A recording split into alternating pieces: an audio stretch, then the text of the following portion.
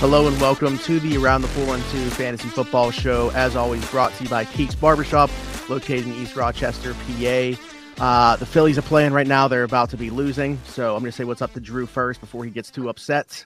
Drew, I actually am not looking at it right now because I have to quote tweet that the show's on. All right, so Drew's here. Also, as always, with us is Joe. Joe, I know that you've been still recovering your respiratory system, not 100%. So we're not still in like flu game stage, Joe Frick, but not 100% yet either. Yeah, it works out for everyone because no one likes to hear me talk. And if I go on too long of a rant, I'll get tired. So we'll keep it short, sweet, get you the info you need and get back on with your day. Also, shout out to everybody whose team's going to suck that's on bye week this week. Dude, you probably have a winning record, and I'm very jealous of you, but enjoy this L. My team sucked anyways. So Drew always calls it Hell Week for certain teams whenever they have a bunch of players on bye. But generally speaking, for like entire leagues, this is probably what we would consider Hell Week. When you talk about Buffalo, LA, Minnesota, and who's the fourth one? Philadelphia. Philly, yeah. So, I mean, the amount of fantasy relevant players on those four teams, unbelievable. But yeah, Mechie the Goat already in here. I think he put this in here literally before I said a word. So shout out to him for being early on this. Start Waller or Hill. Taysom Hill, I'm assuming, Taysom, yeah. right? Yeah, tight end. Waller, I mean, like, where do you guys, did you even rank Taysom Hill in your tight ends? I did. I had him him at like 13 just because it's a short week and they're still missing quite a few of the receivers. I feel like game script isn't the word that I want to use, but they need to do something other than throw the ball to Olave or Kamara. So I envision that there's some sort of like 10 to 12 plays where Taysom Hill can get the ball. That being said, Vegas has struggled a bit in terms of staying healthy. They've had a lot of people in and out of the lineup. I think that Waller actually didn't practice today. They didn't specify why. He has a hamstring injury. That's what it was for? Yeah. Okay. So I don't know if that's going to hold him out. I know Foster Moreau returned to practice today, so there's options there. But if they're both going to be active for Sunday, I would be starting Waller. To his point, the whole game script thing, I think that Taysom Hill only blew up because they had so many injuries on that team. Olave went out with his concussion. Thomas and Landry are already out. I don't think they had much else besides Kamara, so they were just trying to do anything they could. Yeah. All right, so Waller it is there. Should I trade Debo for D-Hop, says Mark. It's hard to make a trade like that without seeing Hopkins on the field first. I do not have that sort of cojones to do something like that. Debo has a really good matchup this week too, and I personally think that Hopkins is going to struggle. I know that y'all both had him in your top 15 for your wide receiver rankings this week, but it's his first week back. It is a short week. He's coming off a suspension, so the number of practices that he's even going to have with the team, I understand that there's a lot of concern about the Marquise Brown injury, which we'll talk about in a little bit. But I think it's going to take a week for him to get acclimated to game speed, to really get involved. From a people management perspective, I would expect him to be on a pitch count for this week on Thursday. Personally, I don't know if that's going to hold true just because of the injuries, but it'll be interesting to see for sure. But I wouldn't make that trade now. To me, it would be a wait and see. And knowing that Debo has a really strong matchup this week, it's not somebody that I would just want to give away. That value will still be there regardless of what Hopkins does. You can make that trade at any time. It's really hard for me to envision a world where D-Hop convinces me that should be a trade that's made. Yeah. Like, I know that you mentioned where I have D-Hop this week, and it's funny because last week talking about him returning, I said I'm not super high on him. I guess if I was a believer in a Rondale Moore or something like that, I probably would have him more towards that like nearing top 15 upper echelon and not have D-Hop in there.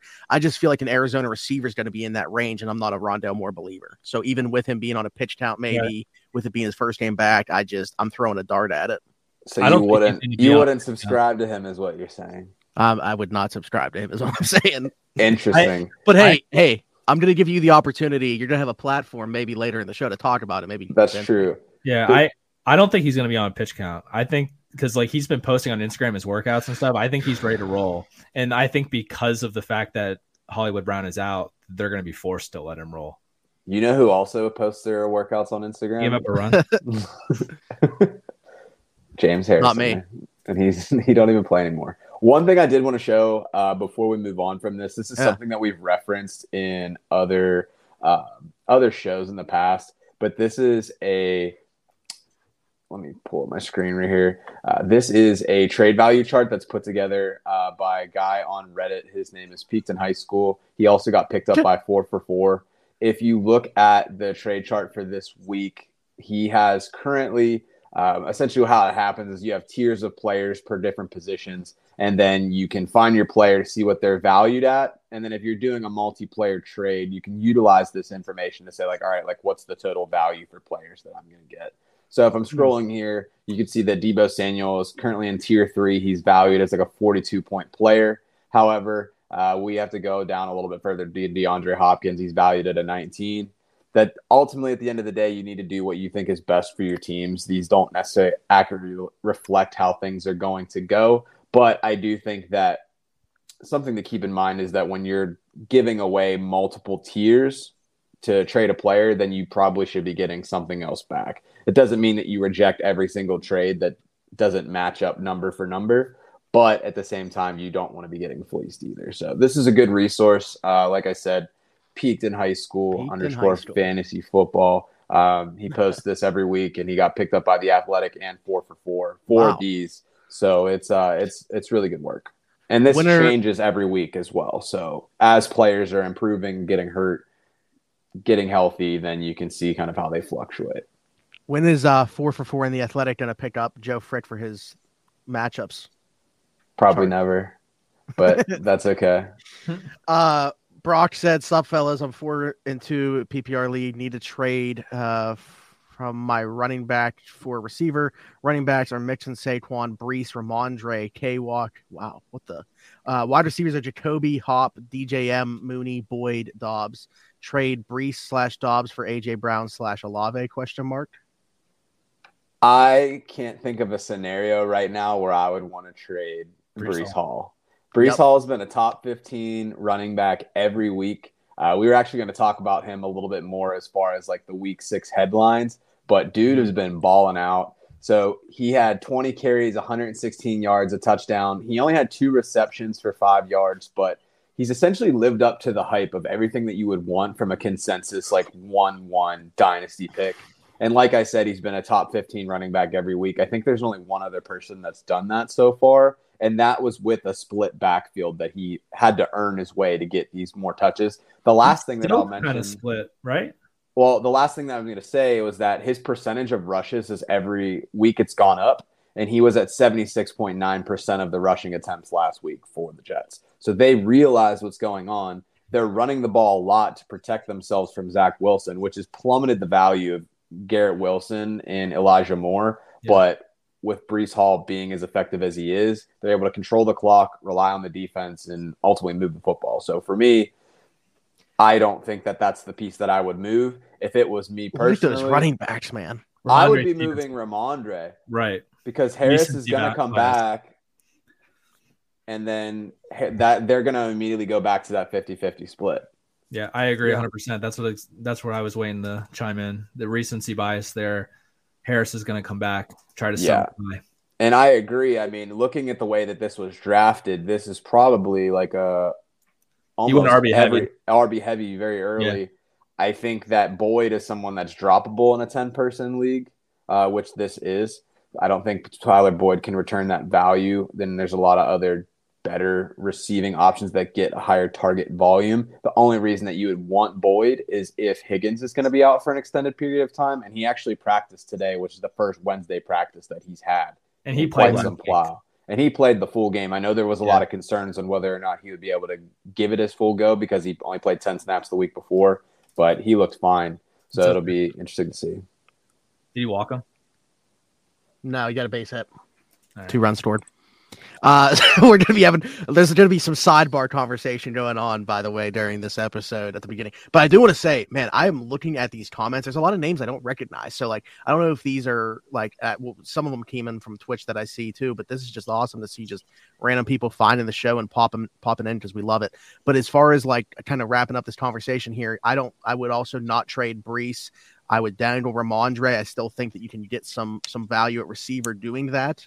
Obviously, I don't think you're getting like AJ Brown because that person's probably doing that for Brees in that deal. But I think there is a trade out there where you can improve the wide receiver room without touching Brees. Somebody that you might be able to look at who's struggled a bit, and they have the worst matchup on paper this week, is Christian Kirk. Christian Kirk got peppered with targets the first 3 weeks of the season. They've had a really tough stretch of games, but moving forward, the Jaguars have the easiest schedule for the rest of the season. And I envision that they're going to try to find the way to get the ball in his hands more. You've slowly seen how they have incorporated ETN more and more each week. And I think that Trevor Lawrence, he ultimately had a couple rushing touchdowns, which took away from a lot of the fantasy prospectus for the running backs and wide receivers for that team. But I think that Christian Kirk is somebody that you could target as like a buy low right now that you wouldn't have to give up an arm and a leg to get.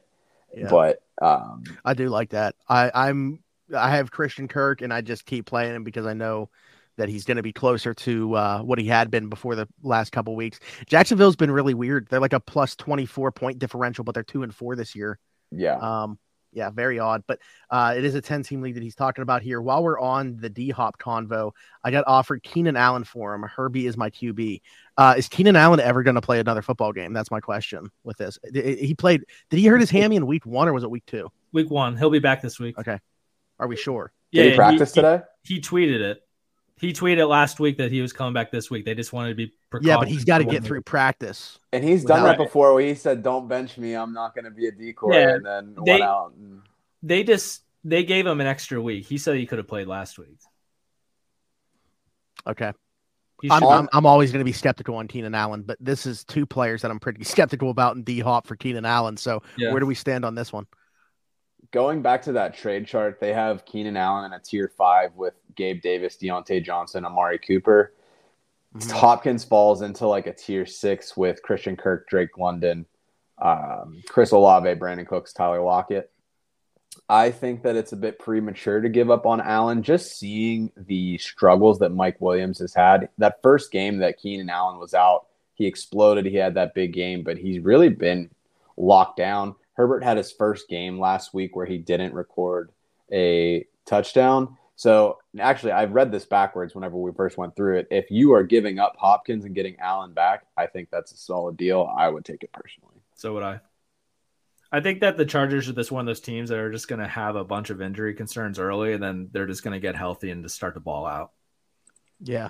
Unfortunately, they play in a division with Russell Wilson, so... Nick, we'll definitely get to that. I'm just literally going through here in order. I think that I liked how you did comment on Twitch though, but also on YouTube. If you're going to pick one, would love to have a person always watching on Twitch. That's just cool to see a different type of logo pop up.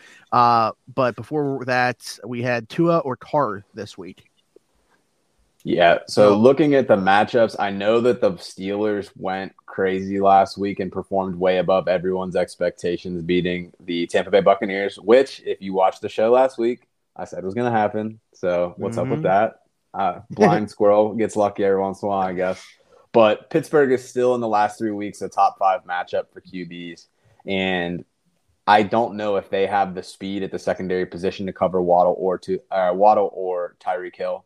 I imagine that Tua has the capabilities of having a big game. I know that there's some concerns with the injury. Is he going to be able to step in and do a lot? But I do think that potential is there. Carr has a much tougher matchup, I would say. Houston's only giving up 17.2 points per game. They've been locked down against wide receivers in the last 3 weeks, and their weakness has really been against the running attack. I envision Jacobs being a much bigger part of the offense this week. I think Drew would agree with that and maybe even subscribe to that potentially. But, yeah, I would definitely be Tua over. Yeah, this is my fault. And, I mean, you added some much-needed clarification there anyway. But, like, this is one of those things where the Fricker Ticker comes into play, you can see we got Tua ranked as QB8, Cars, I think QB 14, somewhere around there. 13, yeah. 13. So we all had Tagovailoa as a play much higher than Derek Carr this week. So I'm worried that he's going to have to shake up some rust. I'll be honest with you. My ranking had him up higher mainly because there were so many top 5 quarterbacks, top 10 quarterbacks that we would normally rank on bye. So I was more like it's a product of everybody else. Yeah, I'm leaning towards I wouldn't have started him if there was other guys available, but you'll probably have to start him. I would start him over Carr for sure. Yeah. I traded Michael Carter and Tyler Lockett, got Cordero Patterson and DJ Moore. Can I go first on this one? Because of course. Yeah, it looks like you're chomping at the bit too. I'm doing it because you're going to be shocked by my answer. I prefer in this trade to get Tyler Lockett than I do to get DJ Moore or Cordell Patterson. To be quite honest here, Geno's playing well. The Panthers are just an absolute shit show that unless you have Christian McCaffrey, you need to stay as far away from that team as possible, in my opinion. So I'm a little. Hey, maybe Sam Darnold saves the day. I saw that they just activated him from IR, right? We've seen that show before. No Robbie Anderson in town, though. The Patterson part isn't bad, though. It's just a matter of how long he's going to be out. And his knee injury is kind of a mystery. They just threw him on IR and never really told us anything else about what it was. Mm-hmm. So I'm speculating here, and I feel like he probably had a meniscus injury where they trimmed it based on the timeline. But we still don't really know what that is. So that could linger like all year. So I'm worried about that. Joe? Yeah, I mean, if you're looking at the trade, I think it's fairly even. I would say Tyler Lockett's the best player in the trade. Cordell Patterson is obviously has the upside. The running back situation in Atlanta hasn't really been great since he went down. So I think that there was not necessarily an expectation, but cautious optimism that one of the rookies would emerge and kind of take touches away from Cordell Patterson. Mm-hmm. But it didn't necessarily pan out that way. And that could be matchup driven as well. I know that they've had a pretty big stretch of games. Mariota eats into a lot of carries as well, especially in the goal line. DJ Moore, the only thing that you can hope for is that Sam Darnold comes back and ends up taking over for QB for him, because the first 9 weeks of last year, DJ Moore balled out under Sam Darnold. I don't think PJ Walker can support him. Drew mentioned that last week. I wanted to hope that it would be different, but it wasn't. Darnold played really well, though, last year, too. So for that stretch. So I still think that Sam Darnold's play is going to impact him significantly, obviously. And I'm not there thinking that he's going to come back and be successful. But at the end of the day, I don't think anybody lost this trade. I don't know if you can necessarily declare a winner. I mean, Geno could fall off, right? No. And then he could. It's not in the realm of possibility. Unless he starts writing back. He ain't falling off. What do you think he is, Russ? Come on. They both can suck. Mostert, Wilson Jr., Ayuk for flex.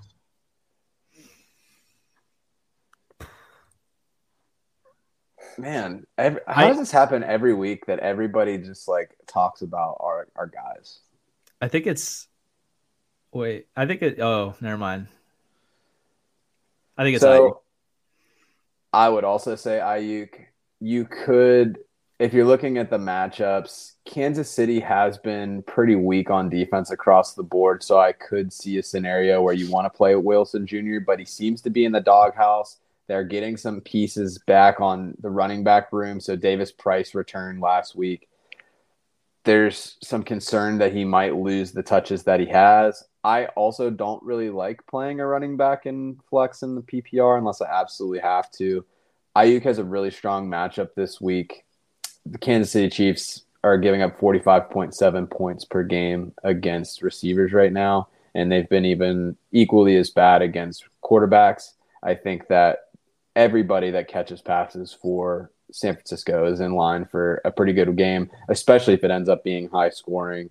It was the first week last week that we saw their defense struggle a little bit, and that's mostly been due to they're pretty banged up right now. So I think that they're going to have to try to keep up with Kansas City. So I would definitely rule out Mostert. it's between Wilson and Ayuk for me, and I'm going to lean with the guy that's leading the team in routes run, tied for the team lead in targets last week. So, and they're going to be a negative game script. That's right. I'm taking Brandon Ayuk too, and I'll talk about why in a little bit. I don't want to say too much right now. But the similar question from the same person, different league though. But Eno Benjamin is now part of the equation instead of Jeff Wilson Jr. Does that change? James Conner might play. So I was just saying I didn't look into that situation at all. So it was sad too because he didn't have a terrible game in terms of like fantasy points. Let me see where he ended up. Dude, what is happening? I think he was fine last week. It's just that there was a lot of other running backs that were getting their first start that just blew up, so it made him look more mediocre. Like, I mean, he only had 9.6, which would have made him running back 25, which doesn't really give you a lot of confidence. He going against Ken Walker, who put up 21.97 and a touchdown. It just like felt like very upsetting, but it felt like it was a missed opportunity. He played all of the snaps essentially, except for 9. But he had 37 yards on 15 carries and got saved by passing work. So I think that if you think about James Conner not playing, New Orleans is pretty stout against the run. I don't think I would start him still. I think it's a tough matchup for either one of those guys, so I would probably still go with Ayuk. You know what I'm going to say about Thursday Night Football? Take the under? I don't want fantasy players playing in it if it's like a coin flip or anything. So, but in this case, it's not anyway because I love Brandon Ayuk this week. So, did we get this Ramondre question by the way from Brock? Who can I get for him? Oh, we talked about that. You gave Christian Kirk. Yeah, that's what I was saying. We kind of talked about Christian Kirk. I don't know whether we saw it. I didn't see it beforehand, but you kind of tied it in. Okay. Regardless, I can add to that though. What I would do is I would just go to the team that's desperate, that needs to win now, and be like, this guy has more upside right now to get you back in it, and try to take one of their wide receivers. Yeah, just kind of like, hey, I'm shopping this guy. Who do you want for him, kind of thing. I think somebody that a great target for that would be somebody on bye like a Gabe Davis, where it's like if they need a win really bad. Yeah. You can give them Ramondre and a plus matchup. You're getting a player that. Yeah, I think so. I think you're giving up a little bit more value because Devonta Smith has had some like big games, but he's also been quiet in a few games too. He started out slow, but now I think he's getting a lot of targets. I just think you're overpaying a bit for that. So I would target somebody like a Gabe Davis, Keenan Allen, Amari Cooper. That would kind of be the tier of guys. Who's Gabe Davis? Some guy that I just hate on constantly, and then anytime I text you guys about where he's at, he scores a touchdown. I'm 8 away. Legitimately, right as I'm 8 away. Also, I have both Jalen Hurts and Patrick Mahomes. I wanted to keep both until we got through the buys, but who is someone I could get for Hurts? Literally, Jesus Christ himself. Yeah, like quarterbacks are always tougher, though. I feel like it depends on. I mean, with a guy like Hurts doing what he's doing, I guess maybe it's a little different. But it always, for me, with quarterbacks, depends on how much the other person values the quarterback position. Would you absolutely trade Hurts and not Mahomes? I would try to trade Mahomes, but I think everybody's going to want Hurts because of the rushing upside. Yeah. Yeah. Mm-hmm. But if you look, like if you have a top 4 QB this year, it is such a big difference. Like the idea of streaming QBs this year has sucked. Like it just has not worked. Mm-hmm. And for whatever reason, defenses have just played a lot better this season. So you don't have that just like run and gun, everybody can pass sort of thing happening. So if you can have one of those elite waiting guys, on a quarterback this year was a dumb idea. That's how weird this season has been. But I don't agree with it. It's just true. Like I'm just saying I was one of those people. Yeah. And I have been for a long time. And it's like, this is the first year where it's really come back to bite me the way that it has. Right. And I think too, I don't think that in a scenario like this, you use this as like a 1-for-1 trade. I think that you take like somebody that's like a wide receiver 2 or probably a wide receiver 2 or a running back 2. You pair that with one of these quarterbacks and you get an elite player back for it. So I think it ends up being a 2-for-1. You're making them a little bit better, but you're making your team better in return, which at the end of the day is all you really care about. Yeah. They added that they have Diggs, Pittman, and Myers. All right. I mean, I don't know what to really do with that information in terms of the quarterback. I think that we're all on board with it's probably Mahomes if you can move him where it's like you're getting the same amount of value regardless of which one you're trading. But I don't know that would be the case. He was talking about that trade from earlier. The Michael Carter Lockett. So he stacked at wide receiver. So that's what he was saying. Yeah. All right. Cool. You know, the way that these come through sometimes, at least on my screen, yeah, it's hard to put together, like, you know, two comments going together. Yeah, it's not like a string. You have to scroll up and find the names and make it make sense. Standard 8-man league, who I trade away and for who? 3 running backs, 2 receivers, 1 flex. Oh, wow. Cook, Kamara, Jay Wilson, Patterson, Hunt, Mike Williams, Sutton, Higgins, Moore, D. Smith. I like that a lot, that if you're in a smaller league that you just have so many more spots, that makes it so much more fun. I love that idea. Sidebar. As far as who you're trying to trade, I'm always trying to trade bad players and get good players. It doesn't really work that way in life. I think that Hunt is borderline cuttable at this point. He's been just not nearly seeing the efficiency. They've still been splitting carries, but like from a goal line perspective, they just really haven't utilized it the same way. And Cleveland hasn't moved the ball, obviously, with Brissett the way that we've seen in the past. I might move Mike Williams. I don't know. Like it's hard to. Just I mean, you're not getting anything for Moore. He's coming off a couple tough weeks, though. True. Yeah, I feel like if we go through the players, Dalvin and Keenan Allen coming back. Dalvin Cook just had a really strong week.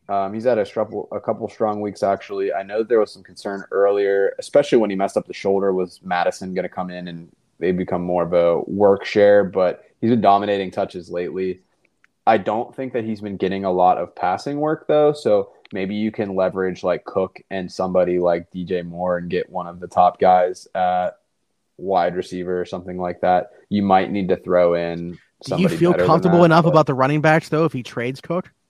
That's a standard league. You don't need the passing volume. That's a good point. I think that I like his running backs the way they are, and I would just try to focus. It's really slim pickings, which I imagine that it's standard. You have to start 3. It's just with Patterson out, you don't really have any sort of depth there. But you also still have to start 3 wide receivers too, so that makes it a little bit more challenging. Based on what I'm seeing here, you have too many receivers, and I would try to stack up with more running backs, even if they're handcuffs or backups or whatever. Somebody like a Rachaad White, who if Fournette goes down, immediately becomes like a bell cow back. Somebody like a Jaylen Warren, who falls into that same profile. Somebody like Khalil Herbert, who has outplayed Montgomery, that people might be south on. You might be able to kind of make a move for somebody like that, I think. That might be a better way to go. I don't know if you can necessarily 1-for-1 this in a way that would make the team better. So this free agent list might not be completely bare either. Yeah, 8-man. It's still 8-man, even though they're starting more players. That doesn't make up for an entire 2 more rosters of 15 guys. Well, if you added 2 players per team, you have 8 teams. So that's an additional 16 players, right, that you're starting. So in theory, it's almost like playing in like a 10 or a 12. Yeah, there could be someone out there, though. Yeah, for sure. Kenny Walker, Damian Pierce in the flex. What 2 options to have? Yeah, who are your starting running backs? You're disrespecting Damian Pierce and not having him as your RB1. So let's just get this out of the way real quick. Houston has a terrible matchup against Vegas this week. So they've only given up 18. Look at where they're ranked, by the way, real quick on the ticker. 13 and 14. 18.3 points per game. There's a little bit of frick riding on Damian Pierce, I think, in the rankings because Ken Walker absolutely balled out last week. Let me hit you with some Ken Walker stats real quick. So first things first, Seattle has a top 5 matchup against the LA Chargers going into the week. They're giving up 30.2 points per game to running backs. All right, let me hit you with some stuff that Ken Walker did last week. Hit us. So, by the way, played- Chubb and Saquon. he played 37 of 43 early down works. He had a 50% split of the short yardage situation, and he was the majority leader in third down plays. So to me, it's like he's a must start going forward. I don't see a scenario, especially where Houston has a tough matchup, and on top of that, Houston has a good matchup in the air. That I think that it's tough sledding for Pierce this week, but yeah, he's getting a vast majority of the snaps. That's what I like to see. 47-23 between Walker and DJ Dallas. DJ Dallas is just a guy. Roll with Ken. Respect Kenneth.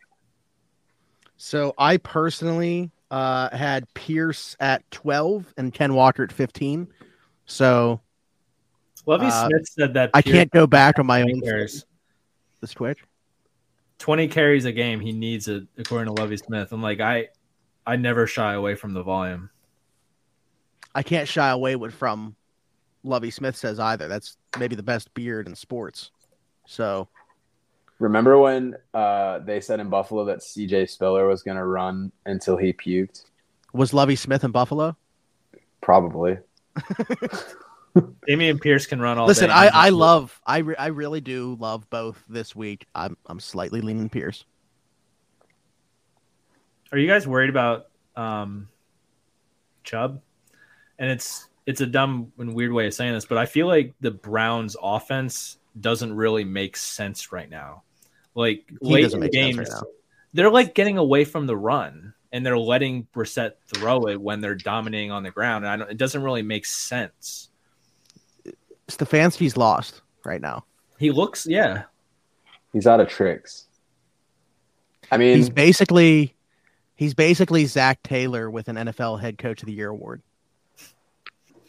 That's always what's so funny to me about like people that are like in the Fire Tomlin camp, where it's like you look at these guys, like McVay is really an exception to like young guy comes in pretty green and sustained success. Like Zach Taylor had like his 1 year. What about LaFleur? He wouldn't be successful without Rodgers, probably, because he's made a lot of really questionable play calling and game plan decisions over the years too. Rodgers, we're speculating though, but he's like, look at what the body of work is though. Sure, field goal. But all right, let's look in the playoffs. Either way, Big Cat. I'll give you LaFleur. I will say it's just interesting that like these offensive guys, they come in, they do a lot of cool stuff. Yeah. I mean, look at even like in Arizona. If you look at their expected to play above expectation in the first half, they're 31st in the league, and then they're first in the second half. They have very much like the Pittsburgh Steelers offense of 2021, where they don't do anything for 3 quarters and then just like ball out, which is great. It's like the Blake Bortles offense, but it's very scary if it's on your team. But yeah, I don't know. What was your question? What am I scared about? The Browns? Chubb. Yeah, because they're not running the ball the way you expect them to successfully, and they're shying away from it. And then Watson's going to be coming back soon. I guess. What if he's a sell high? Who? Nick Chubb. I mean, you already missed that. He just put up 8 points last week. So if you're going to sell high, you probably want to do that a week or two ago. But yeah, but they were down big. That was game script. I don't know. I feel like off the name, you could certainly convince somebody still to sell high. Before we move on to respect Bailey Zappi. Hey, that might have been a headline, dude. What are you doing? You're ruining I can't believe that we even talked about a single injury yet. I played him in DFS 2 weeks ago. You guys dogged the crap out of me. Was he in your rankings? Earlier. Huh? Was he in your top 15? No. Last week? This week. Who did they play this week? New England confidently say he's not in the top 15. The Bears, who has a good secondary. I had him as 15. Now you're respecting him. I like that. All right, let's talk about some injuries. By the way, man, shout out to the comments for so many questions. First half hour, just answering questions, totally different from what we normally do. But yeah, some injuries to talk about. Let's start with the big one, Hollywood Brown in Arizona. We kind of touched on it already, but not really in depth. Take it away, Drew. Hollywood. Yeah, he has a foot injury. He's expected to miss 4 to 6 weeks, they said. They haven't talked about it much. I'm a little concerned about his foot though, because he did have that Liz Frank in college, and that hindered him for years. The first year or two in the league with the Ravens, he struggled with that foot injury. So this could be something that's pretty significant that when he does come back, lingers the rest of the season. I thought I heard somewhere today that it was something like a fracture in the heel. I didn't see it. Let me see. Okay, I typed in Hollywood Brown heel on Google, and I just got a bunch of like really weird like shopping things for heels. Maybe I should have typed in Marquise instead of Hollywood. Yeah, that's tough. But yeah, I'm pretty sure I saw that somewhere or other. Yeah, I don't know, but that's what I heard. So it's not at what, because at one point, there was concern that it would take him out for the rest of the year. Yep. So and then he had like 3 opinions just to get him to where he's at. Let me see if I can find it. Yeah, I was trying to see if I could find it on Twitter. Will be at least a month. That's all I see, but it doesn't really specify. Yeah, there hasn't been anything from what I looked. Okay. Well, you can keep looking for that, but let's move on. You mentioned it could be like a 4 to 6 week timeline. That's also what we're hearing in terms of Carson Wentz with his injury. Did you see like the slow motion video of him shaking his hand? Yeah, it was so cringy. Yeah. But anyway, how does this impact him? How does this impact the Commanders? What's the fantasy outlook there? So in my eyes, it's really concerning. Taylor Heineke is going to come in and he's just going to be like gritty and like, you never know. He might just throw a touchdown on Terry McLaurin, but Terry McLaurin has already been struggling. So this obviously can't make it any better. Mm-hmm. Yeah, well, it's interesting, right? Because if you think about the last couple of weeks, there's been a lot of talk about like what is the confidence level of the QBs in Carson Wentz, and then Ron Rivera actually like got very animated and flipped out on the reporters talking about like, this is my guy. I do all the stuff in the film and like all of this. That's my quarterback. Yeah, right, exactly. But Heineke was like one of the best stories, in my opinion, from last season. This guy's like an undrafted free agent, had 4 game-winning drives. He averaged 213.7 yards per game. But like you said, he was gritty, and I think the receiver room that they have is a lot better. I think that they have a better offensive scheme, and I think that he's going to be all right. I mean, Wentz went 12 for 20 for 99 yards. No one's going to do anything with that. So I think that he could be serviceable, and he has that rapport already. I think if it hurts anybody, it's going to hurt Curtis Samuel because he doesn't have that practice time with him, whereas like McLaurin and Logan Thomas, some of those other guys do. So that was the big takeaway for me. Logan Thomas. I was going to ask about Logan Thomas, what we thought his outlook could be with Heineke. But you kind of stole my thunder by just tossing him at the end there. Sorry. He's still struggling with injuries, that guy. Yeah. It's tough. Mm-hmm. Same. And then the other one was Melvin Gordon that you got on here, Drew. What's going on with him? So he hurt his feelings. I was wondering where you were going to go with this. I love that. I was like, I didn't know if he somehow got hurt afterwards. Like what happened there, but okay. Nope. Hurt his feelings, but unfortunately it seems like he has a full recovery as of like 2 hours ago.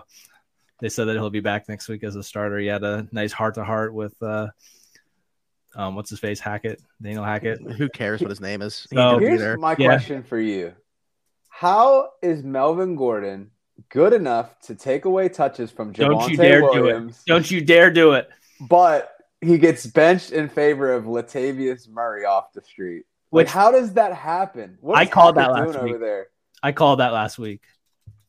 I just don't understand it. Did he have a favor in with Russ? Like, does he like to listen to Future? Like, how did this happen?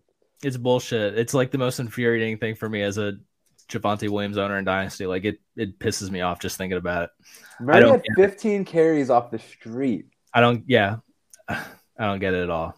Like, Mike Boone didn't even get no love. Yeah, and Melvin Gordon didn't even fumble, right? Like, I missed the beginning of the game. He didn't fumble. He just got taken out for no reason. They were just like, you're not doing this. And he fumbled in life.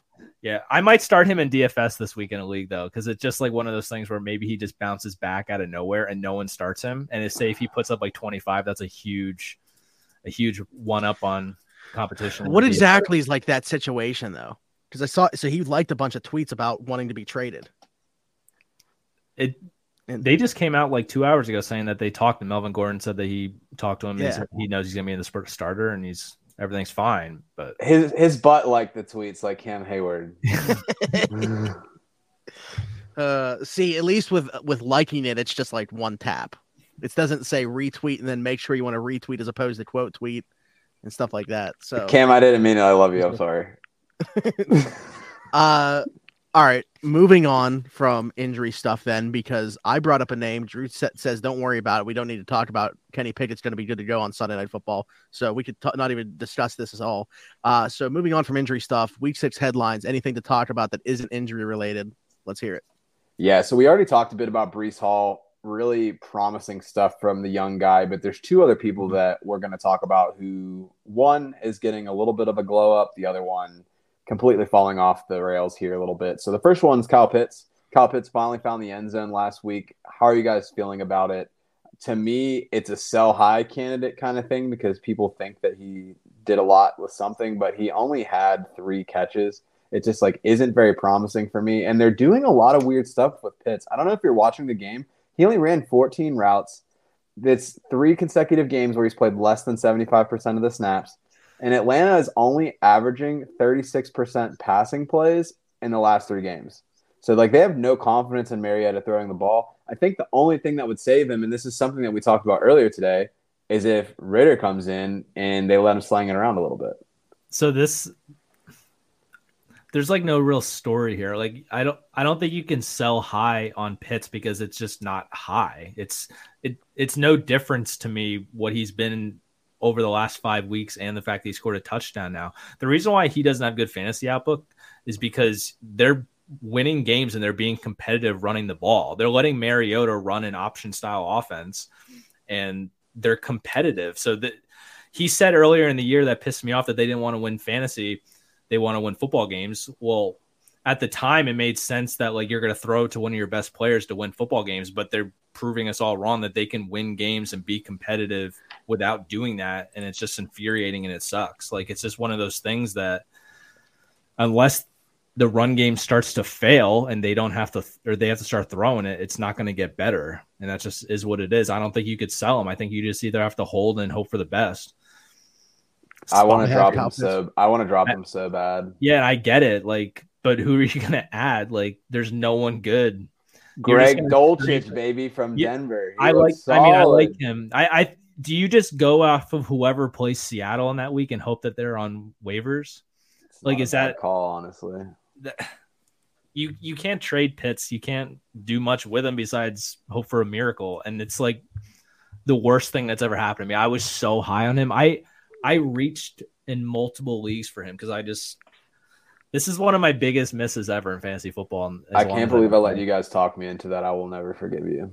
He scored, by the way, that was his first touchdown in the NFL on U.S. soil. The only other time he scored was in the London game. That's right. Yeah, so in the league that I have Kyle Pitts, my other tight end is Taysom Hill. So it's boomer bust, Tyler Lockett of tight ends. Yeah. It's Drake London, though, too. Like, he fell off, I will say, for whatever reason, Gerald Everett is available in that league. Got to pick him up. Top 5 play this week. Yeah. I mean, we were just talking Seattle. Also used to play on the Seahawks revenge game. I don't know. Just saying. And Keenan Allen's going to need an extra week. So the whole Keenan Allen's coming back, and that's the reason why Everett was good the last few weeks, was him being out, isn't going to work for this week. Good podcasting. I almost wanted to put Everett as a top 3 play. Oh, I did put him at top 3. You put him at 3, right? Yeah. I think I have him up near like 4 or 5 too. Kelsey and Andrews are like in pen, locked. 1 and 2. Yeah, right. So then it becomes a discussion for me ranking, and I put Everett at 3. I had Kelsey at 1 like a few weeks back, and then I just stopped checking it and just left it the way it was. It just like 3 every time. It doesn't matter. Moving on to the last player, week 6, that I want to bring up. Cam Akers was inactive, and there's reports going around that he's not going to play for the team again. They've characterized this as an internal issue with Akers, but he's physically okay. So, one, do you think that they can trade him? Like, I don't see a scenario that somebody would want to willingly take him because he's looked terrible. To me, I don't think that he plays again this year. I probably would just cut him.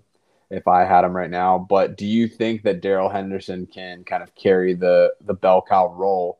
Historically, he gets banged up pretty quick and isn't able to do that. And then on top of that, somebody that got a lot of praise during preseason, Kyren Williams. Do you think that he comes in and has a role on this team despite – I know there's a lot of detractors for Kyren Williams because of his athletic profile. He does a very unimpressive spark score, speed, all that stuff. Yeah, exactly. So is that somebody that you're looking to pick up knowing that they could activate him after this bye week?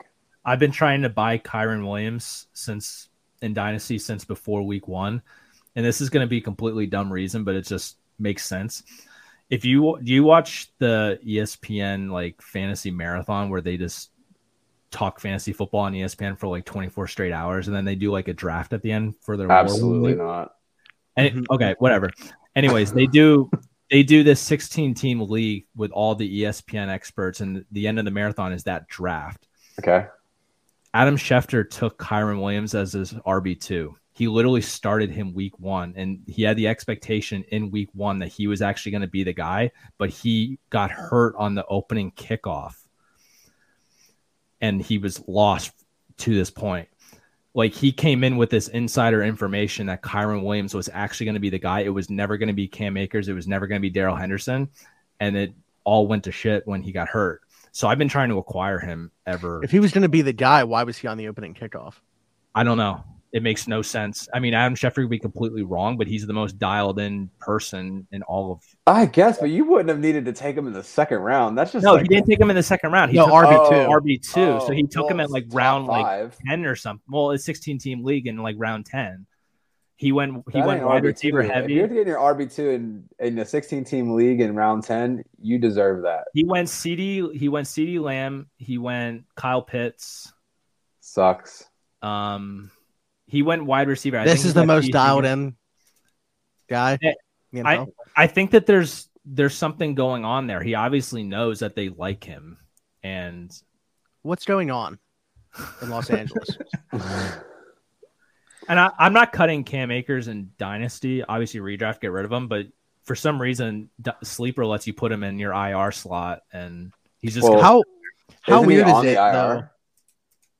He's just out. If he's inactive, he's allowed to be on IR. But he is on IR, in real life. He's going to get. Oh, Akers. Sorry. No. Kyren Williams. Never mind. They opened up his 21-day window. Right. Today, yeah. Okay. So he's going to be back soon, and I think he's going to be the guy. I really do. How weird is it? Not saying he looked incredible when he came back, but Cam Akers actually looked more effective last year coming back from that injury than he has this season. Doesn't make any sense. There's something going on where he's just not giving a damn. I don't know what it is. I don't know if Jared Goff texted all of their teammates about Sean McVay's girl or what and got benched, but the dude is just, he's not there. He doesn't even look like he was trying when he was on the field. And it's been frustrating for me because I was high on him coming into the season because last year they ran him into the ground. I thought the volume would be there.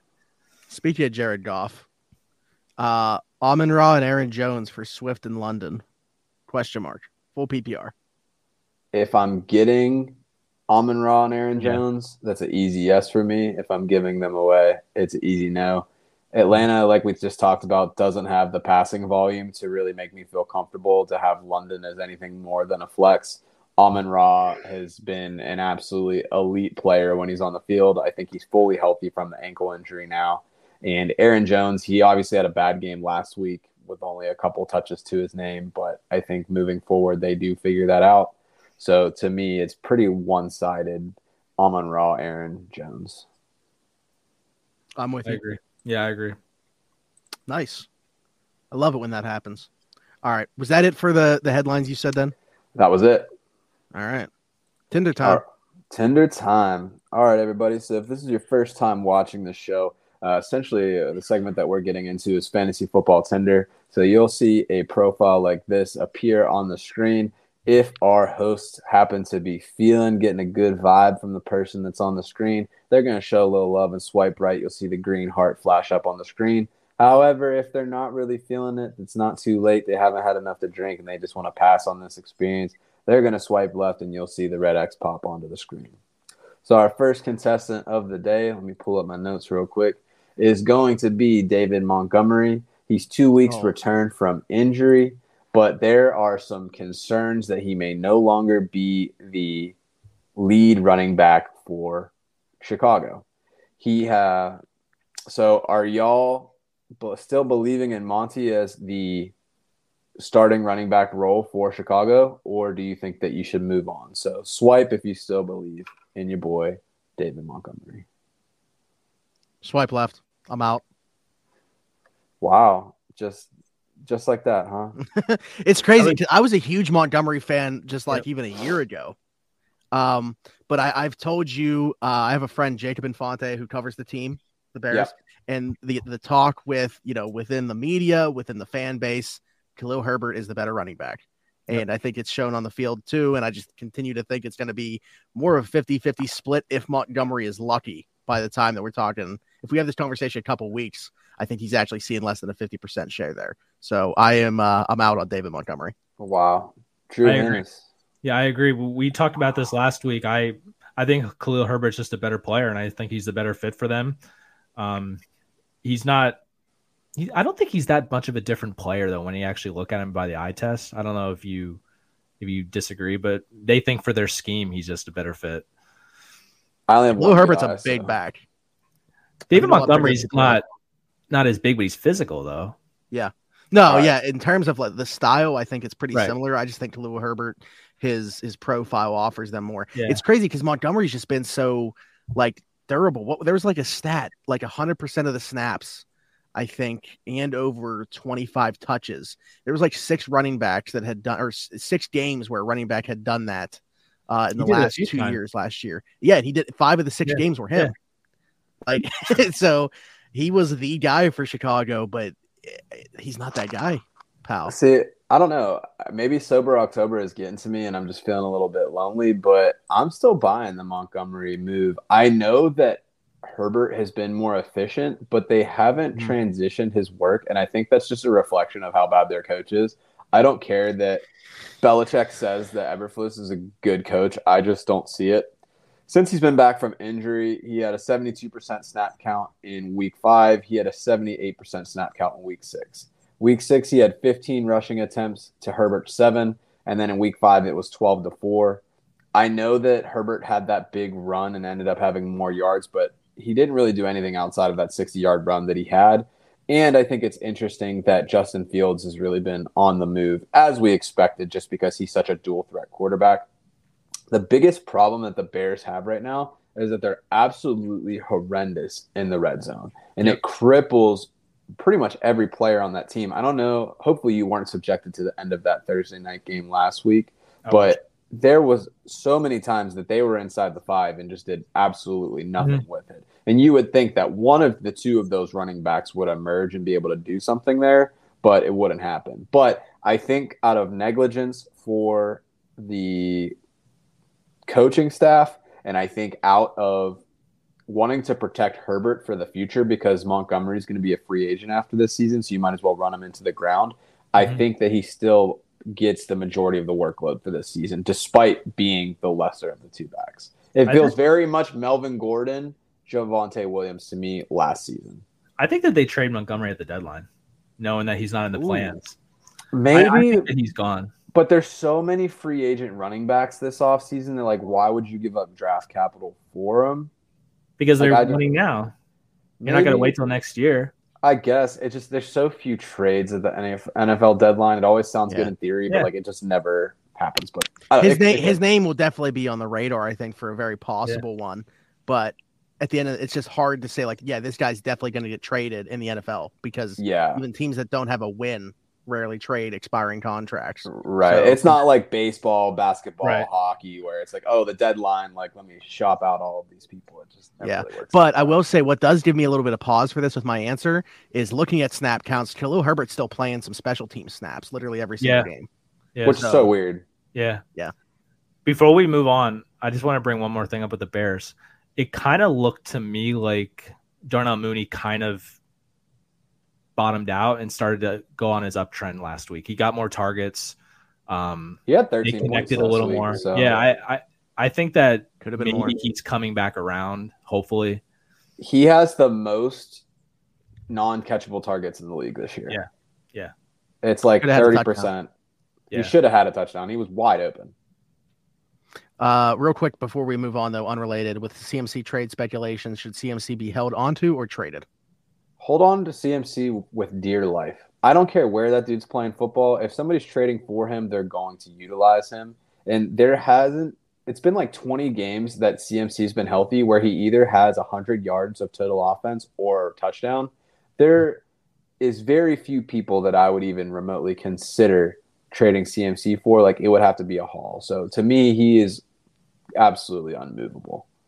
I agree, but I also would always listen just because I just fear him making it all year. I always will. Yeah. I get that his situation literally cannot be worse than what it's been. He's also had like no plus matchups. Yeah. And so you're basically seeing his floor right now and still 13.7, 14.8, 12.5, 21.3, 19.9, 19.3 this year. Yeah, he has a good floor. Mm-hmm. But I always worry that he's going to get hurt. I always will. The only person that I could realistically like consider trading him for would be Cooper Kupp. I knew you were going to say that. What about Justin Jefferson? No. Still no. Mm-mm. Too much concern about Kirk's inconsistent performances. Like, I know every week that Kupp is going to ball out. Yeah. Justin Jefferson has had some flop games. So it's like the floor just isn't there as much. Allen Robinson outscored him last week in PPR, though, by the way. Just like completely insane. That should have been a headline. Yeah. Sorry. It is now. I clearly don't do enough for this show. I'll work on it. I'll be better. All right. So you guys swiped left on Monty. Understandable. Let's move on to our next profile. Is Wan'Dale Robinson the one that I want? So he emerges last week. He sees the field for the first one. I was thinking more Grease, but that works too. Oh, okay.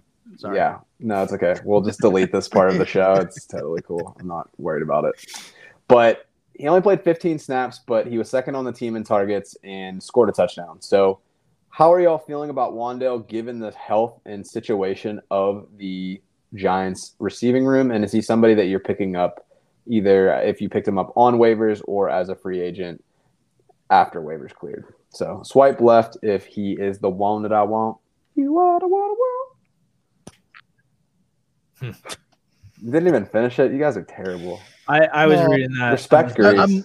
I'm literally I have to look him up because I did not pay attention to that game last week, being at the Steeler game or any other game. So yeah, I'm just. I didn't watch it either, but this is easy for me. They have no one, and someone eventually in the wide receiver room to catch passes. So I would take a flyer on any receiver that pops up in that system. Just like everybody took flyers on Darius Slayton last week. This week it's Wan'Dale Robinson. Well, which is crazy to me because Darius Slayton was absolutely hated by the Giants in preseason. Like, they're like, don't even show up. Like, we don't like you. Yeah. And then he was leading in snaps and routes run last week. Like, that's how desperate it is right now. And the Giants have a great record. Like, what the hell?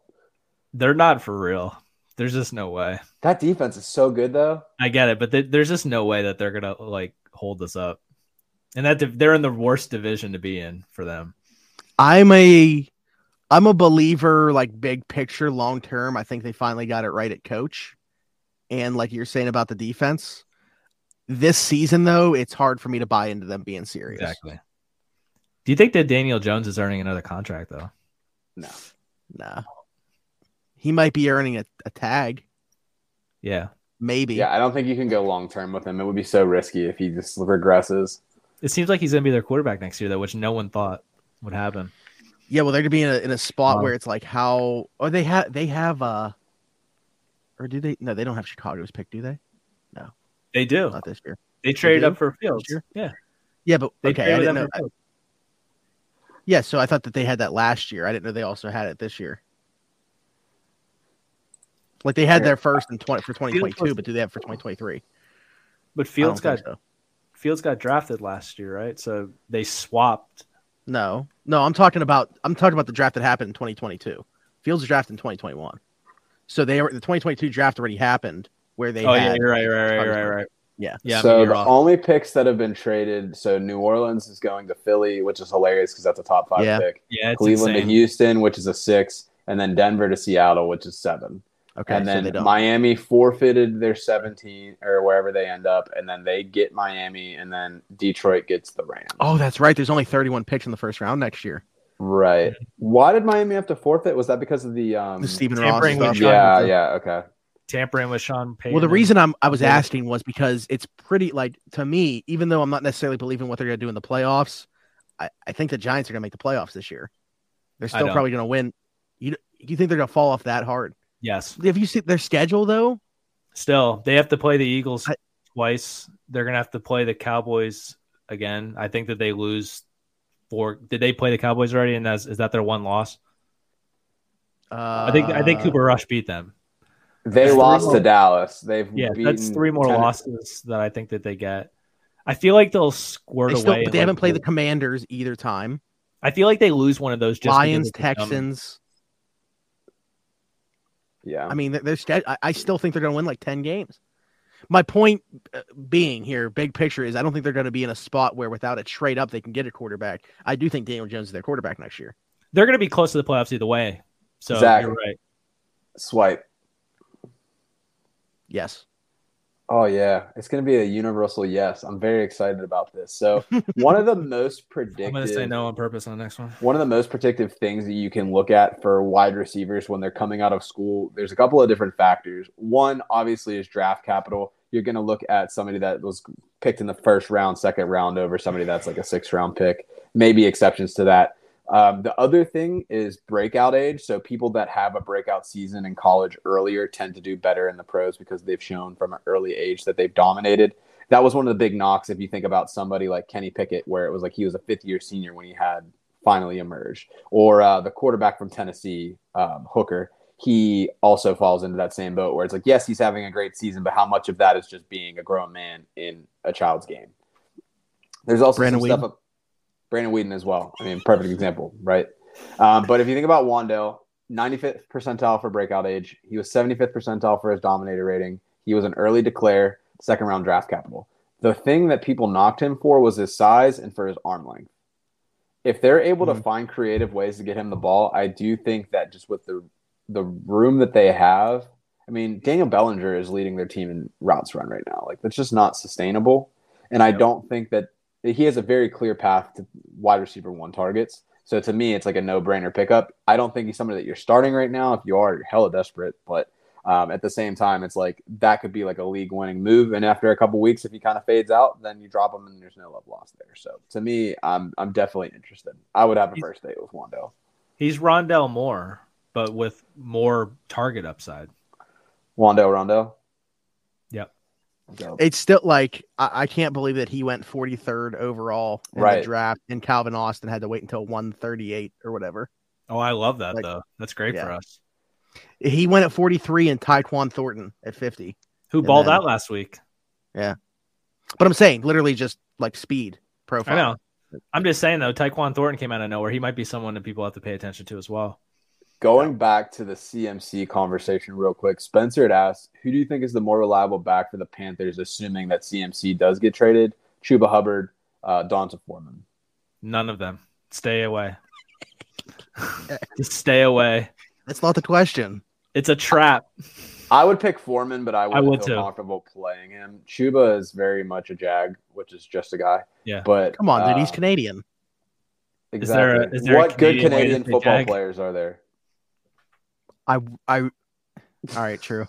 Duck Hodges. Is he Canadian? I thought he just played in Canada. He played in Canada, so that counts. That doesn't make him Canadian. He played there. We're talking about Canadian football players in Canada.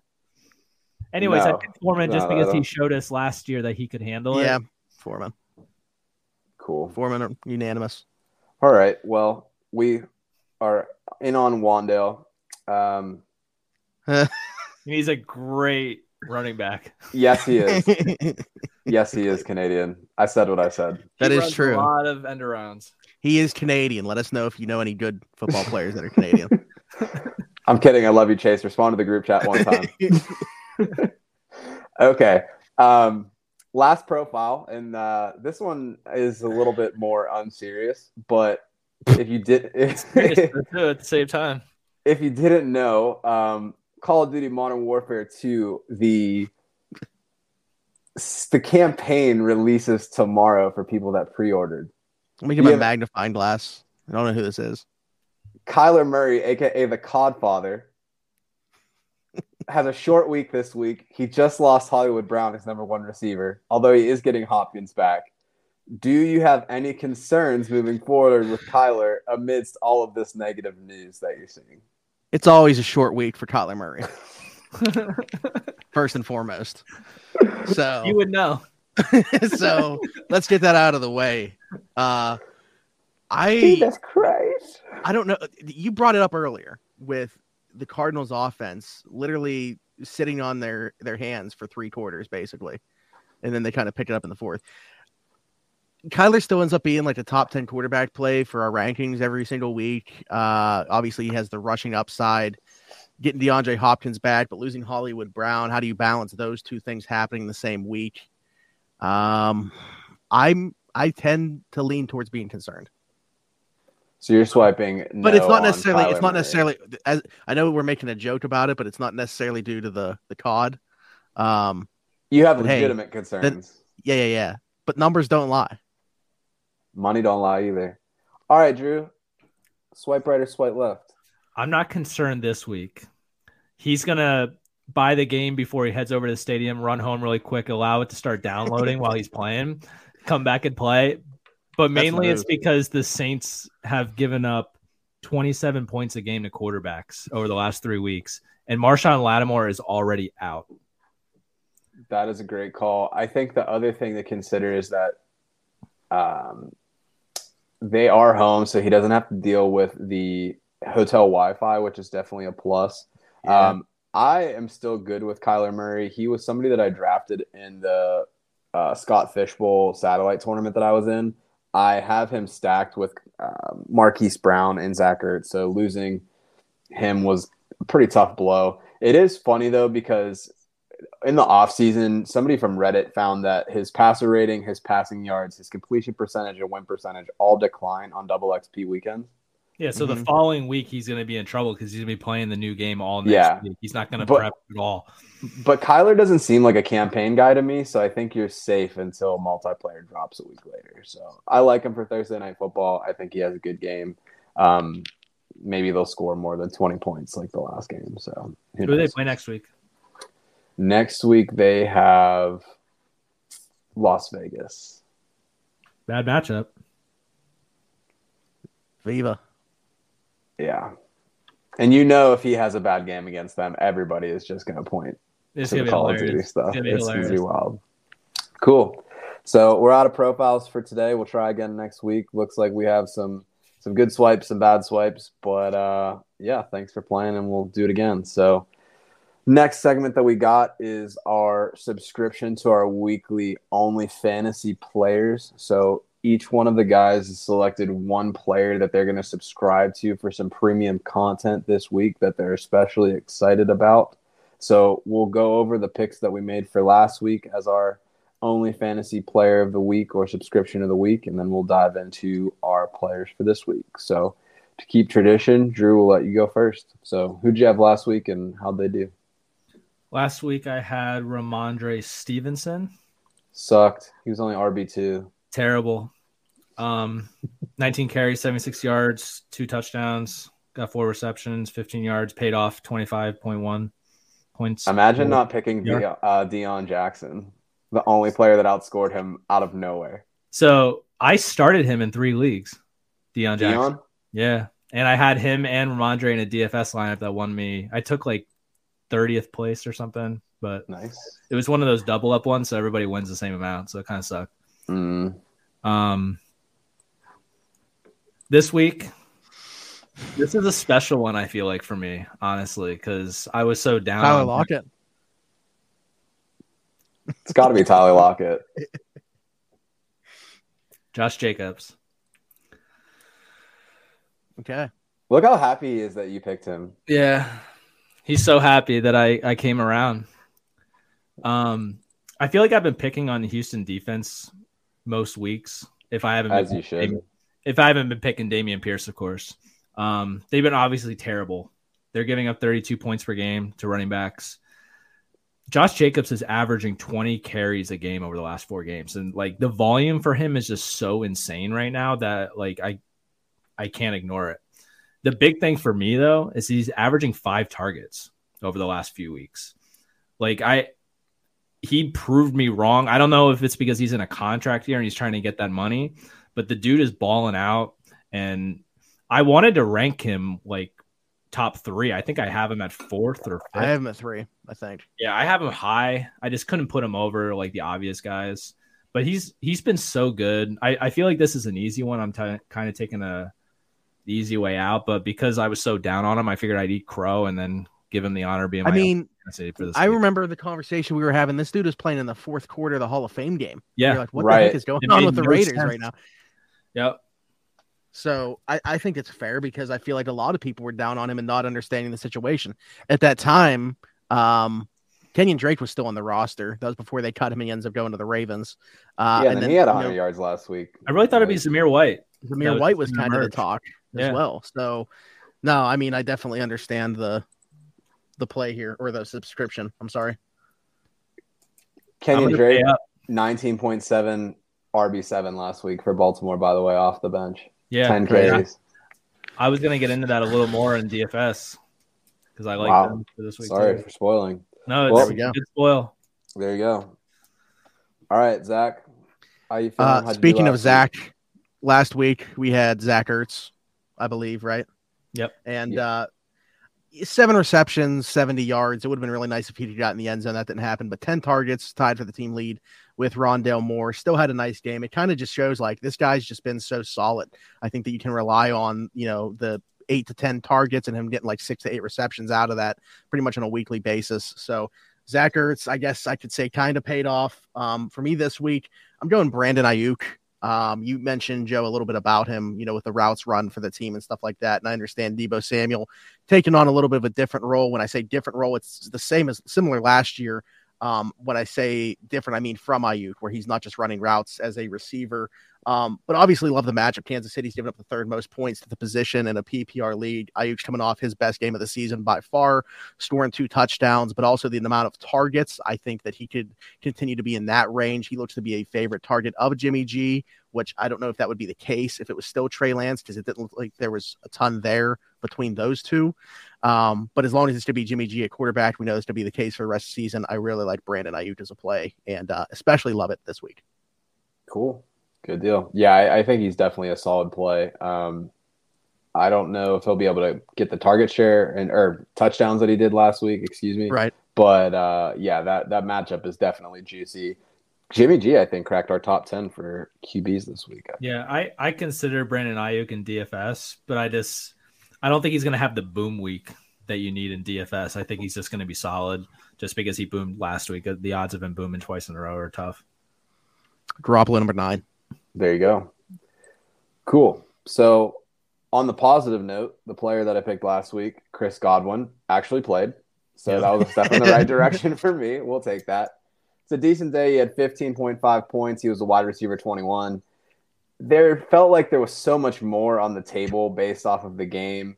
He had a season high 32.4% target share and a season high 89.7% of snaps. He had 12 targets, but was only able to haul in 6. There was multiple instances where Brady just missed him and had balls thrown at his feet. So 6 catches, 95 yards. I didn't consider this whenever I made the pick, and I think this is a failure on my part, but I didn't know that Robert Kraft was getting married and that Tom Brady was just going to screw off on the team for the week. Otherwise, I might have picked somebody else. But shout out Kraft for the W, so I'll take that. Yeah, so how many times did Brady actually practice last week? Maybe one day. Once or twice? Yeah. He had a lot of nerve after not showing up to practice to yell at his O-lineman. Because he would have had the Vets day off in the middle there and also not on Friday. So it's like just Thursday. And he missed the walkthrough on Saturday. Jinx. That was great. We're in sync. All right, so who'd you go with this week? Yeah, so this Hopefully week they play. I'm going Rondale Moore. Oh, okay. So I think that there is a lot of good opportunity here for him with the injury to Hollywood Brown. Like I mentioned earlier in the show, I think that the short week, there hasn't been a lot of time for Hopkins to get reacquainted with the offense. But I really like the way that they're utilizing Rondale Moore right now. So he played all but one snap last week, which led the team. He was tied for the team in targets last week with 9. And something that's also interesting is that Moore played ahead of AJ Green, who's somebody that I was like, okay, like who emerges as like the other receiver on the other side of Hopkins? So Moore played on the 2 receiver sets, 16 out of the 17 snaps last week over AJ Green. So realistically, AJ Green becomes like your 3rd receiver on the field, but I don't think that they're going to not have Rondale Moore on the ground or on the field. He might play every snap this week. New Orleans has given up 50.9 points per game in the last 3 weeks. And like Drew had mentioned, they're not going to have Lattimore this week. So easier coverage that's going to go towards Hopkins. I think that leaves Rondale Moore in a spot where he could really boom. We'll see what happens with it. I'm hoping for a big game. I had him pretty high in my rankings. I had him in my top 15. So putting the house on him. Oh, wow. Top Yeah. 15. Yeah, I mean, I could definitely see it. We kind of talked about it with like the whole D-Hop thing. It's just I'm leaning that direction. If I was a Rondale Moore believer in terms of the player, I could definitely get on board with that. I mentioned Zach Ertz tied in targets last week with him, so he got 10 targets. Yeah, we will see. If we do see D-Hop on a pitch count, love this play. Or subscription, I should say. Speaking of plays, DFS time. I can pull up Joe's charts. I should have this ready. What am I doing? Amateur hour.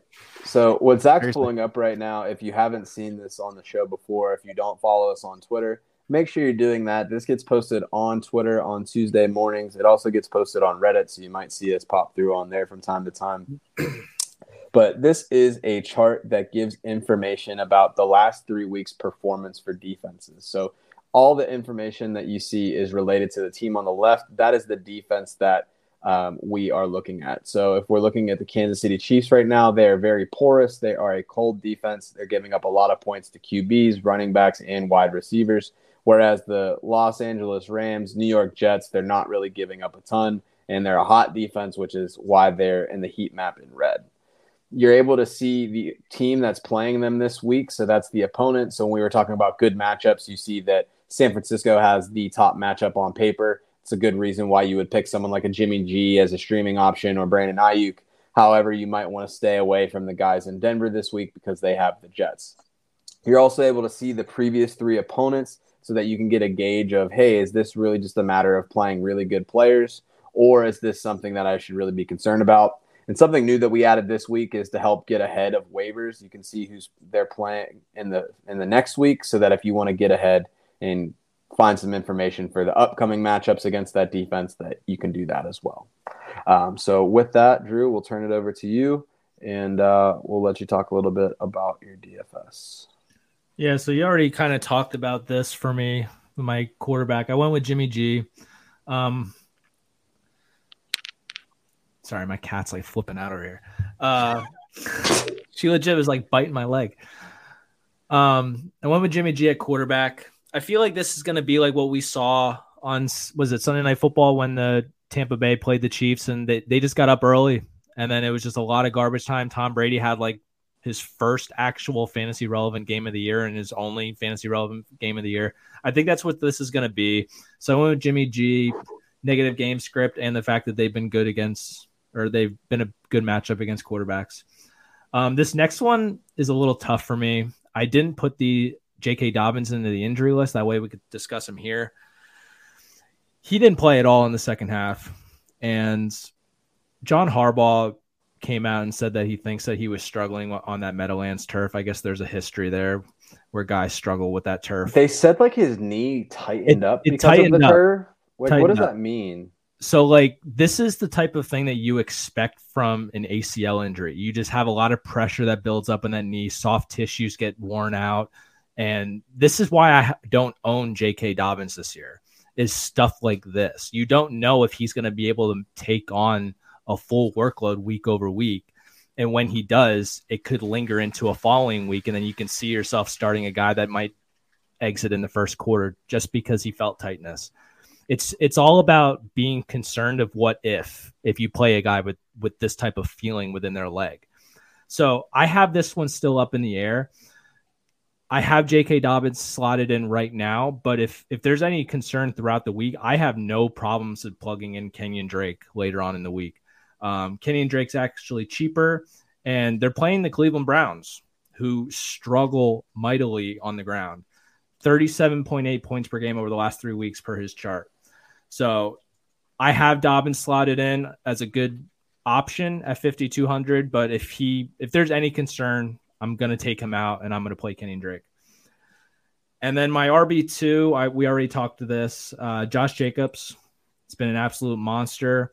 I feel like there's a great chance that he ends up with a 100-yard bonus, getting multiple targets. I feel like he'll get in the end zone. He was actually at 6,500. I thought that was a value based on the workload that he's getting. For my wide receiver 1, I went with T. Higgins. This was kind of a gut play. The Falcons have been pretty bad against wide receivers. A lot of people are hyping up Jamar Chase. I saw a lot of rankings having him at number 2 overall in wide receivers this week. I just think that Jamar Chase had a big week last week. It just feels like this is going to be T. Higgins' week. AJ Terrell, who has actually struggled this year after being like an all-pro type player last year, is probably going to be on Jamar Chase most of the time. So I felt better about playing T. Higgins in this spot at 6,400. Yeah, they don't have Casey Hayward to cover the wide receiver 2s. Yeah, they placed him on IR. So I like this matchup. They were struggling and they're hurt. For wide receiver 2, I went Michael Gallup. They're playing Detroit. With Detroit, you're attacking the over. With Dak Prescott coming back this week, I'm a little concerned about the rust, but at 5,100, he was a good value, and I'm hoping that it goes the same way it's been going against Detroit, and it's a high-scoring matchup, and we can get ahead of this. And each week, he's been increasing the amount of snaps that he's been playing and the amount of routes that he's running. So he's up to an 80% snap share last week. I think that's just going to improve even more, and I'm hoping that he booms out this week. And it sounds like Dalton Schultz might not be playing. He was like a surprise inactive last week, so it's a big weapon that they would be missing. Yeah, he's been struggling with that PCL injury for sure. So we saw what Noah Brown was able to do as the wide receiver 2, and Michael Gallup's getting more run. It's just a matter of time until he booms. Rust greater than Rush, meaning Dak with Rust. Still better than Cooper Rush. Exactly. You're talking about Brian Rust. Him too. I don't know anything about hockey, but that's actually where I went with it too. Just to read his name on Twitter so often. There you go. Friend of the show. No big deal. Yeah, no big deal. Wide receiver 3, I went with Michael Pittman. Coming off a huge game. He had 16 targets. The Titans have been giving up 42 points per game, which is 4th worst in the league to wide receivers.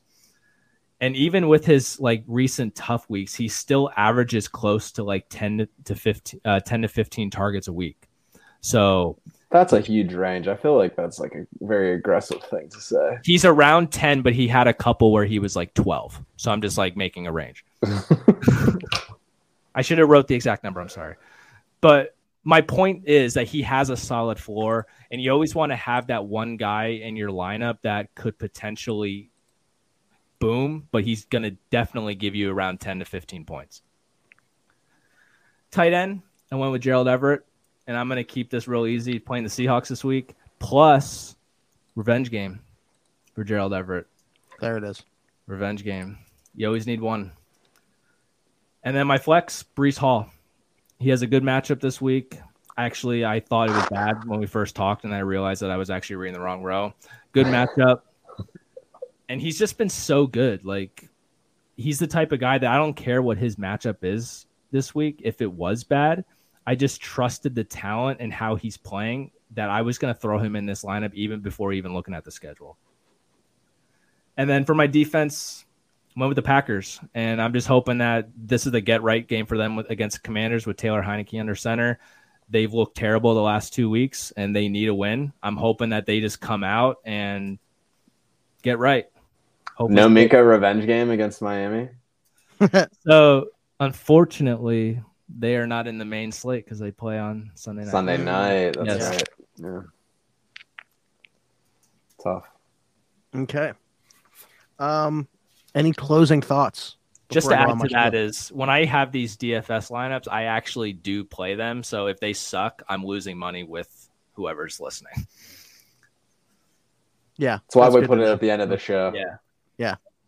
This was a long show, but as I mentioned, we spent like 35 minutes or so answering questions at the beginning of this, which was great. I mean, I saw at one point, I think we had like 11 people at one time, which does not sound like a high number, but when you see what we're normally at and then see, that type of activity, it was really cool. So appreciate everybody that was in here for, even just 1 minute, let alone the entirety of this hour and 25 minutes plus that we're going on now. Yeah, if you guys don't have anything else, I just want to wrap up like I always do, and I always will this time of year, talking about the couple GoFundMes that we got going on. Watch the links to those will be in the bio of this, wherever you are watching or listening. I think it's super cool that you can also put links to stuff now on Spotify and Apple Podcast or wherever people listen to the show. Start off with the Isla Keen Fund, which is going on GoFundMe right now. Actually, as of this past week, just went over $30,000 raised so far. In the getting close to 2 weeks since it's been going on. A friend of mine tragically lost his life. He was the one that passed away at Acrisure Stadium.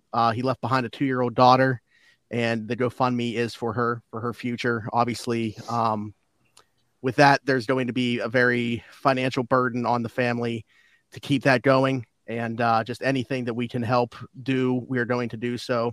So the link to that will be in the bio of this. And along with that, I think that it ties in very well with the Rockin' Around the 412, which we've been doing it for 5 years now. In the first 4 years, we've raised over $20,000 to give back directly to families at Christmas time in the area. Every single penny that is donated goes to gifts for the kids of families. Last year alone, we were able to help out 13 families, 30 kids across those 13 families, and give them Christmas in its entirety. Tyler, my co-host of Around the 412, and I never had to worry about where Christmas was coming from. And the mission of this is to do that exact same thing and take away the financial burden for these families at Christmas time. And Isla is somebody that we had decided immediately we're going to be doing that for. She's the first Rockin' Around the 412 kid of 2022. So thank you in advance for the donations, because we know that her Christmas is going to be taken care of and the family doesn't have to worry about something that should be far in the back of their minds at this point in time. So the link to both of those will be in the bio of this, wherever you are watching or listening. And we can't thank you enough for contributing to both of those. So, and also while you're here, subscribe, like, leave us a comment, all that good stuff. Let us know what you want to see. You can tweet at us, at always, at AT412FF Show, or at Around the 412, or at one of us individually. Can't thank you guys enough for watching and listening to the show. Signing off, as always, for Smitty, for Joe, for Drew. This has been the Around the 412 Fantasy Football Show, and we'll see you guys next week.